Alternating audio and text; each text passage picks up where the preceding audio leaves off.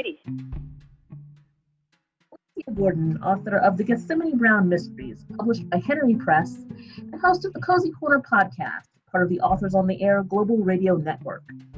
Joining me today in the Cozy Corner is Edith Maxwell, author of The Quaker Midwife Mysteries, the fifth novel in the series, Judge Thee Not, released on September 10th. Thank you for joining me, Edith. Thank you for having me. I'm delighted to be here.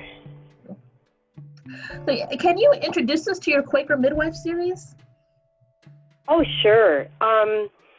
Rose Carroll is an independent midwife tending to prenatal clients and helping at their births in the late 1880s in a bustling mill and factory town in northeastern Massachusetts. And she hears secrets and can go places where the police can never go, that is, women's bedchambers. And she finds she has a facility for solving crimes. And by the fifth book, she has gotten the goodwill of the local police detective. In the first book or two, he was a bit suspicious of her helping, but now he's eager to have her, input on what's going on. Yeah. And how did you decide to set a mystery series in the 1800s, and choose a midwife as your protagonist? I'll address the second part first. Many years ago, some decades ago, I taught independent childbirth classes. So I wasn't a midwife myself, but in my living room, I would have 3 or 4 or 5 couples who were pregnant and looking forward to their birth and wanting to know what it was all about.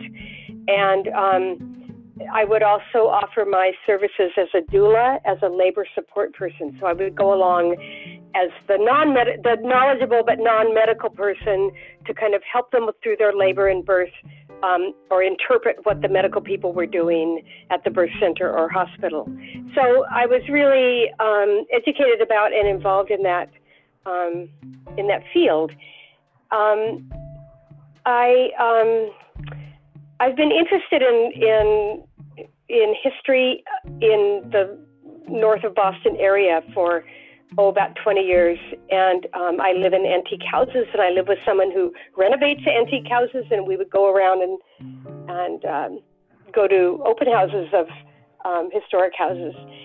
And we moved to the town where I'd been attending Quaker meeting for at that time about 23 years. We moved here to Amesbury 7 years ago, and I read an article, and I could now, rather than driving to church on Sunday, I could walk. I could walk in less than 15 minutes. And I read an article in the local paper, excuse me, about the Great Fire of 1888. Amesbury in that time was world famous for its carriages. It had many carriage factories and factories that made all the parts that go into carriages, the wheels and the upholstery and stuff. And the Great Fire burned down many of the carriage factories. And the house we had moved into was built in 1880 for the mill workers. So just down the hill, a block down the hill, there were the Hamilton mill, cotton and woolen mills.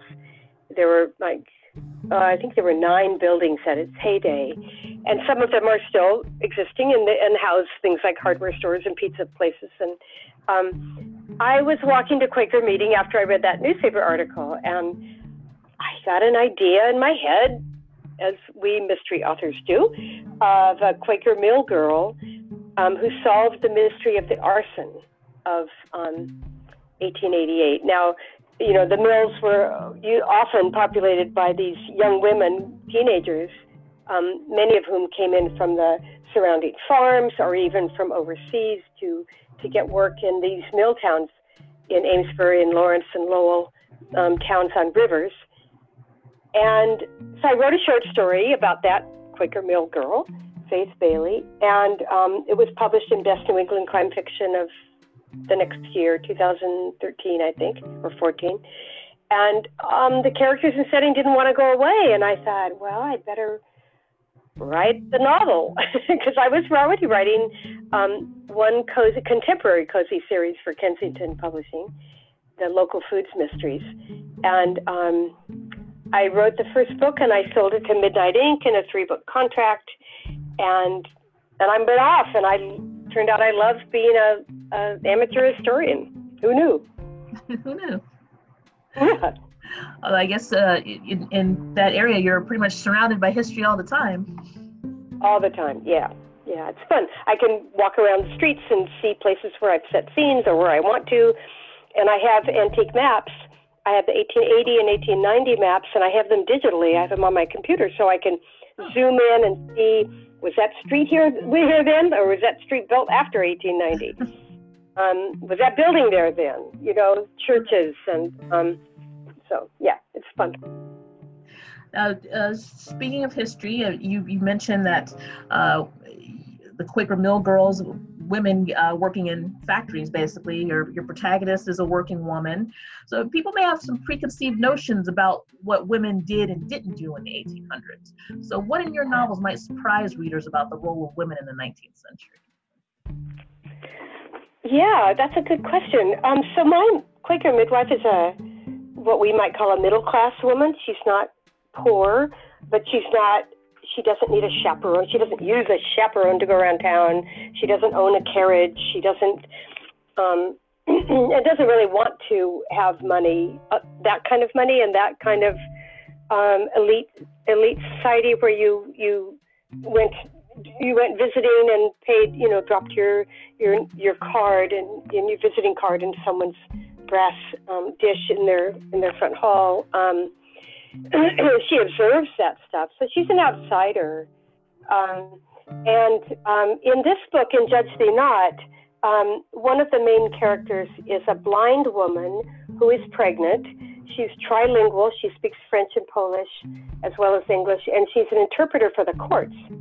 And so she's a working woman. She's married. She's got a 2-year-old, and then she's got this baby brewing in her. And so Rose is taking care of her, and it turns out that at what I discovered in that era, the cultural attitudes were that blind and deaf people were morons. They were stupid. They were not capable of learning. And so people say things in Jeanette Popka's presence, like at the court, and they say right in her presence, well, she's a moron. You don't know what we're talking about. She's probably deaf too. So then she tells Rose those secrets that she hears. And she's actually based on a Quaker friend of mine who's been blind her whole life and is a perfectly competent member of society and a social worker and a musician. And so that's one working woman besides Rose. Rose's good friend Bertie Winslow is the postmistress and rides her horse astride, not side saddle. And is a very irreverent, sort of a unconventional member of society. Happens to be a lesbian and lives with her lover Sophie, who's a lawyer. So I ease in these other working women. And Faith, the one in the first short story and in the books, she's Rose's niece, and she's been working in the mill, but she really wants to be a writer. She wants to be a journalist. And she tried to work her way into working for the paper. And by book 5, she's writing for the newspaper. So this happened. I mean, people, and many of Rose's clients, one of her clients is a French-Canadian woman who I don't know, has 4 or 5 children, and she takes in piecework and laundry.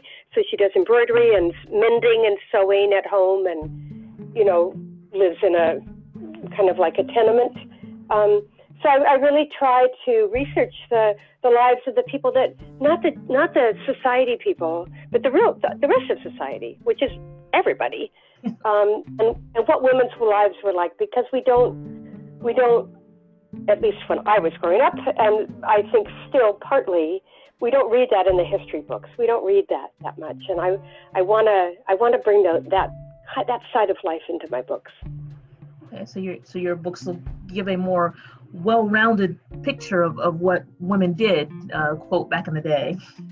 I hope so. Yeah, I'm trying to. And you also mentioned going to meetings. I'm assuming that you're also a Quaker or a member of the Religious Society of Friends yourself? I've been a member of the Religious Society of Friends for 30 years, the whole time here in Amesbury. And yeah, I love bringing that in, and it really informs Rose's life. It makes her something of an outsider because Quakers in that day spoke with thee and thy instead of you. They didn't use titles to people, so she uses the detective's first name and the mayor's first name, and which sets people back a little bit. And they wore plain, what we call plain dress. So they would have worn, I've researched that. There's researched so many areas, but they wore basically the styles of maybe 10 years ago without any what I call frippery. So there's no flounces, there's no feathers, there's no lace. It's very plain, just plain dress. And the men dressed in plain dark clothing and suspenders, and the men didn't doff their hats to people in power, because one of the main tenets of Quakerism is that we all have that of God in us. We are all equal in God's eyes. And if we're all equal in God's eyes, what makes the president any better than me? What makes the priest any better than me? So that's why the men didn't doff their hats. They didn't take them off inside, and people used first names, and women had an equal place in the running of the church, and always did. And they were in the forefront of the abolition movement and the women's suffrage movement were Quakers, Quaker women. And I love kind of working that in, but it really does inform Rose's everything she does. She trusts people, she has integrity, she lives with simplicity, she wouldn't, I was going to say she wouldn't dream of hurting someone, but when she has to defend herself a couple of times in this series against an attacker, and she doesn't inflict. She wouldn't kill someone, but she is able to defend herself when she needs to, which might surprise some people. And have fellow Quakers been supportive of your crime-solving protagonist being a member of the community, or has that caused any upset? Oh, people love the Quakers love the books. Yeah, I was featured in the Friends Journal, which is the national Quaker magazine, last spring. Yeah, I think it was last spring. They had an arts issue, and I wrote a whole article about writing crime fiction as a Quaker, sort of from the author's point of view, right? Here I kill people in my books. And how do I reconcile that with the testimony of nonviolence? And I have to market my books, right? It's not a very modest thing to do to tell the world about my books, but I do try to conduct myself,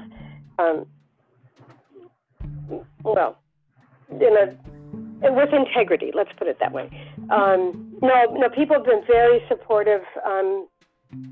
It's a warm day in New England today when we're recording this, and a friend at Quaker Meeting this morning said, "Oh, I'm taking your book to the beach. That's all I'm doing today. I'm just reading on the beach, reading the latest Quaker midwife mystery." Wow. You go, Priscilla. Yeah. Now you tackle some serious issues in your novel, such as prejudice, the role of women, questions about sexuality. Yet they still fall under the historical cozy umbrella. So what's your response to critics who dismiss cozies as all fluff and no substance? Oh my gosh, they haven't really read cozies then. Because, these are shelved as traditional novels, and they're really a bit away from the cozy. They're a bit darker, the Quaker Midwife Mysteries. I do write 2 cozy series as Maddie Day, but those tackle difficult issues too. And difficult things happen in people's lives, and people have romance, and they tackle. It's real life. There are people who are discriminated against. In Judge Thee Not, it's really a theme of judgment and discrimination against this woman who's blind, against the lesbian, against immigrants. And, unfortunately, some of those issues, those are still issues today. And in the second book, Called to Justice, there was a former slave who owns his own business and was kind of assisted by John Greenleaf Whittier for his freedom. And he's accused of the crime by somebody, and it's only 20 years after the Civil War, 24 years after the Civil War when the book takes place. And even in Massachusetts, there were a lot of people who were extremely prejudiced against former slaves. And these were things that happened. In the Charity's Burden, the most recent one previous that came out last April, Rose, her women come to her when they're pregnant and they want help with their pregnancy and birth, but they also come to her when they don't want to be pregnant. And birth control in those days was not that reliable, but there were things you could do. And there were herbal remedies for pregnancy that might induce an abortion. And then there were the extremely life-threatening, I think in the book I called them mechanical abortions, where, equivalent to 50, 60 years ago with coat hangers. And, many women died. So she has a client who is bleeding out and claims it's a miscarriage, and Rose thinks it's way too much blood for a miscarriage. And we go from there. So I address those issues, and that's still an issue, right? Birth control and abortion is still an issue today. And I think that while these are the backdrop to the mystery, these issues, they were issues then and they're issues today, and I hope that people see those parallels. From my reviews, it seems that people do. You mentioned your other series that you write as Maddie Day, the Country Store Mysteries and the Cozy Capers Book Group Mysteries. What challenges do you face writing 3 different series? Well, a lot. So I write 3 books a year or more. I did a recent blog post Monday the 23rd on the Wicked, September 23rd on the Wicked Authors blog that I'm part of, and I realized that 5 books came out this year. Wow. One of them is a novella in a 3-novella collection as Maddie Day, the Christmas Cocoa Murder, but that's a lot of books. I am a disciplined writer. I no longer have a day job. I haven't had one for 6 years or so. So I treat my writing as my job. I'm working by 7 every morning, except Sunday. I give myself a day of rest on Sunday, and I work all morning. I'm either writing first draft, and I'm writing at least 1,500 words, or I'm revising and editing, and I try to just drive through that first draft until I have it done. And I've written a first draft in as few as 6 weeks. The current one, I think I finished it on last week, and it was I think 8 weeks, but I had some interruptions in there. And I really try to just really focus on that first draft. And I'm a former technical writer, among other careers, and so technical writing has no fluff at all. And so my first drafts are always way too short. And books ago I used to panic, and now I go, it's too short, so I'm going to revise. I know I'm going to get up to the word count my editor would like to see. I do not get, a lot of people ask if I get my characters and stuff confused. I don't get them confused at all. When I was first writing 2 series, I was in a critique group, and one of the members was particularly good at going, wait a minute, Lauren Rousseau would do that, but Cam Flaherty would not do that. Oh, you're right. Like I was mixing up my protagonists just a little bit. occasionally, but I don't do that at all because they're also real to me, and the setting is so real. And for a while, so my local food series, which went for 5 books, was in third person, and my other ones are in first person. And I would flip the wrong point, if I'm writing in first person or third person. But now I write them all in first person, so that doesn't confuse me. So far, I haven't written any books with more than one point of view.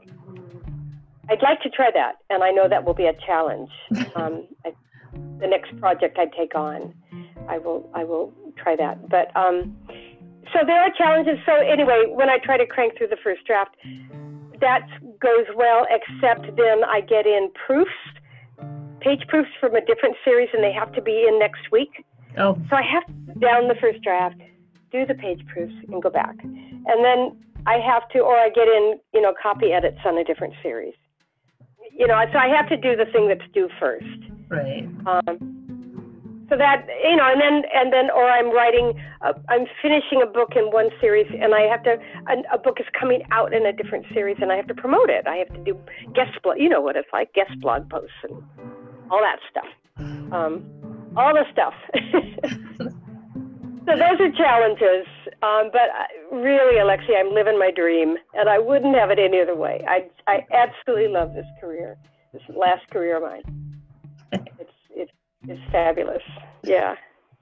And you have a day job. You have to work around that stuff too. I do, but my day job is different enough from my writing that there's no danger of getting them confused. That's true, right? Yeah, it's not fiction. Speaking of promotion, you've got some appearances coming up in October and November. So where can readers meet you and learn more about your books? Oh my goodness. I'm just bringing up my calendar. Let's see. Well, when is this podcast coming out? I have that in my... October 6th. October 6th. That will be... Well, okay. So after October 6th, the 4th, 5th, and 6th, the Wicked Authors, my group blog, we're going to appear 3 different places in New Hampshire. But that will be too late for this. Let's see. I'm going to be reading at the Victoria Mansion in Portland, Maine on Friday, October 11th and Saturday, October 12th as part of their Murder and Mayhem weekend or something. I'm not quite sure. I've never done it before. On October 19th, I'll be at the Boston Book Festival on a panel at 11 in the morning, a mystery panel. I'll be at the Wareham, Massachusetts Library Mystery Club on October 10th. I'm going to be on a blog. I'm going to be on the Chicks on the Case blog on October 30th. And giving a talk to the Newburyport Village, Newburyport, Massachusetts on October 16th. And then we go to November, and I'll be at the New England Crime Bake where I am co-chair, October 8th, 9th, and 10th. And I'm on a panel on the 9th, and I'll be everywhere.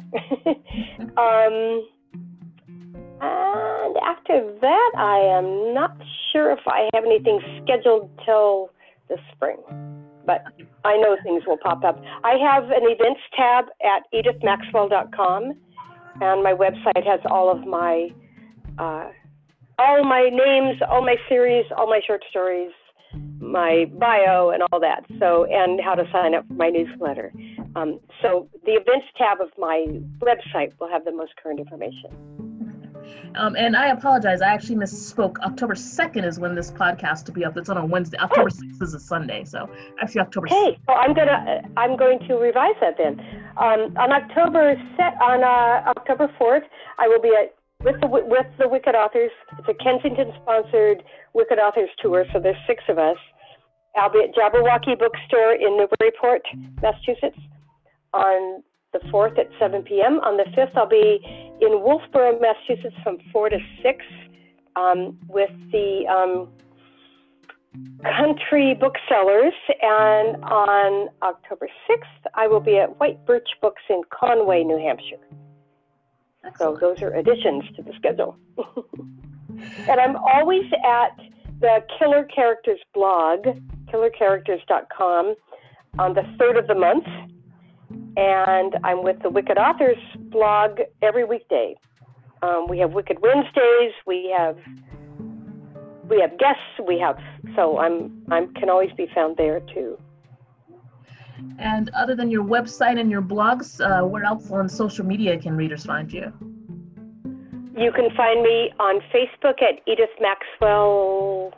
Edith Maxwell. I have a Facebook page, and Maddie Day has a page.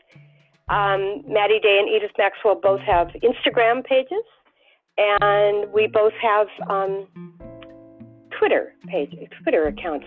Maddie Day is always as Maddie Day Author because I didn't do the best job of picking that pen name. So there are other Maddie Days out there. Okay. So you got to look for Maddie Day Author. Okay. Yeah. Any secret to that pen name? No. Well, a little bit. I wrote the Local Foods Mysteries for Kensington as Edith Maxwell. And I wanted to get another series started because I had a feeling they weren't going to extend it indefinitely. It wasn't doing super well. I mean, they had a lot of fans, but it's set on an organic farm in Massachusetts. And I used to have an organic farm, and so I know what I'm talking about. But it wasn't doing super well in sales. And so I brainstormed the Country Store Mysteries with my agent, and we proposed it to my editor at Kensington. He said, I'd love it, but I want you to use a pen name. Because they wanted it to look like a new author in the bookstores, and in sales. So I wanted to be Ruthie Drew. I love the name Ruthie. If I'd had a daughter, I would have named her Ruthie, but I didn't. I had two boys, and Drew, sort of in honor of Nancy Drew. And he said that sounded too old. Okay. All right, and then I thought, well, let's see. I had this great niece named Maddie. That sounds young. I don't know what I'm doing. And I didn't really check out other Maddie Days in the world. And anyway, that's the name. And then when they did cancel the Local Foods, and not extend the Local Foods series after 5 books, my editor said he'd love to have another series from Maddie Day. I said, okay, now that's my name that's succeeding. So, and those are my pages. Those are the 2 series that just sell hugely well. The Quaker Midwife series are popular, but the 2 contemporary cozies are my paycheck, really. Okay, I got Maddie Day, and I'm hanging with her. So that's the story of that name. And speaking of bookstores, which bookstores or online sellers can readers get your books? Well, all my books are at. Okay, Okay, so all my books are at Amazon. They're all my books are available in ebook and print. The Cozy Capers Book Group Mysteries has 1 book out. It's Murder on Cape Cod, and until December 31st, it's only available from Barnes & Noble in paperback. But as of December 31st, it's going to go to wide release. It was on a 1-year exclusive Kensington Barnes & Noble deal. And that series and the Country Store series is also in audio, and the Cozy Capers series will be. And those are all available to be ordered from independent bookstores. The Quaker Midwife Mysteries through book 4, I'm sorry, it's complicated, were with Midnight Ink, and they're available to be ordered by independent bookstores. They're not on audio. The Judge Thee Not is at Amazon and Barnes & Noble, but it's not yet available to be ordered from independent bookstores, and it's not on audio yet. I had to move to a new publisher when Midnight Ink was closed last fall. So it's a little complicated story, but you can find them all on Amazon at the very least. All right. Well, thank you very much for joining me, Edith. It's been a pleasure chatting with you. Oh, this has been really lovely, Alexia. Thank you for inviting me, and I hope viewers will find me on my website and sign up for my newsletter and say hi on social media. I always love to be in contact with fans.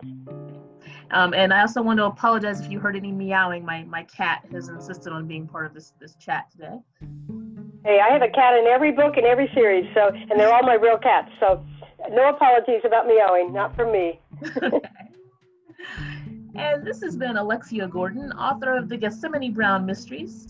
Thank you, listeners, for joining us in the Cozy Corner, part of the Authors on the Air Global Radio Network. Until next time, goodbye.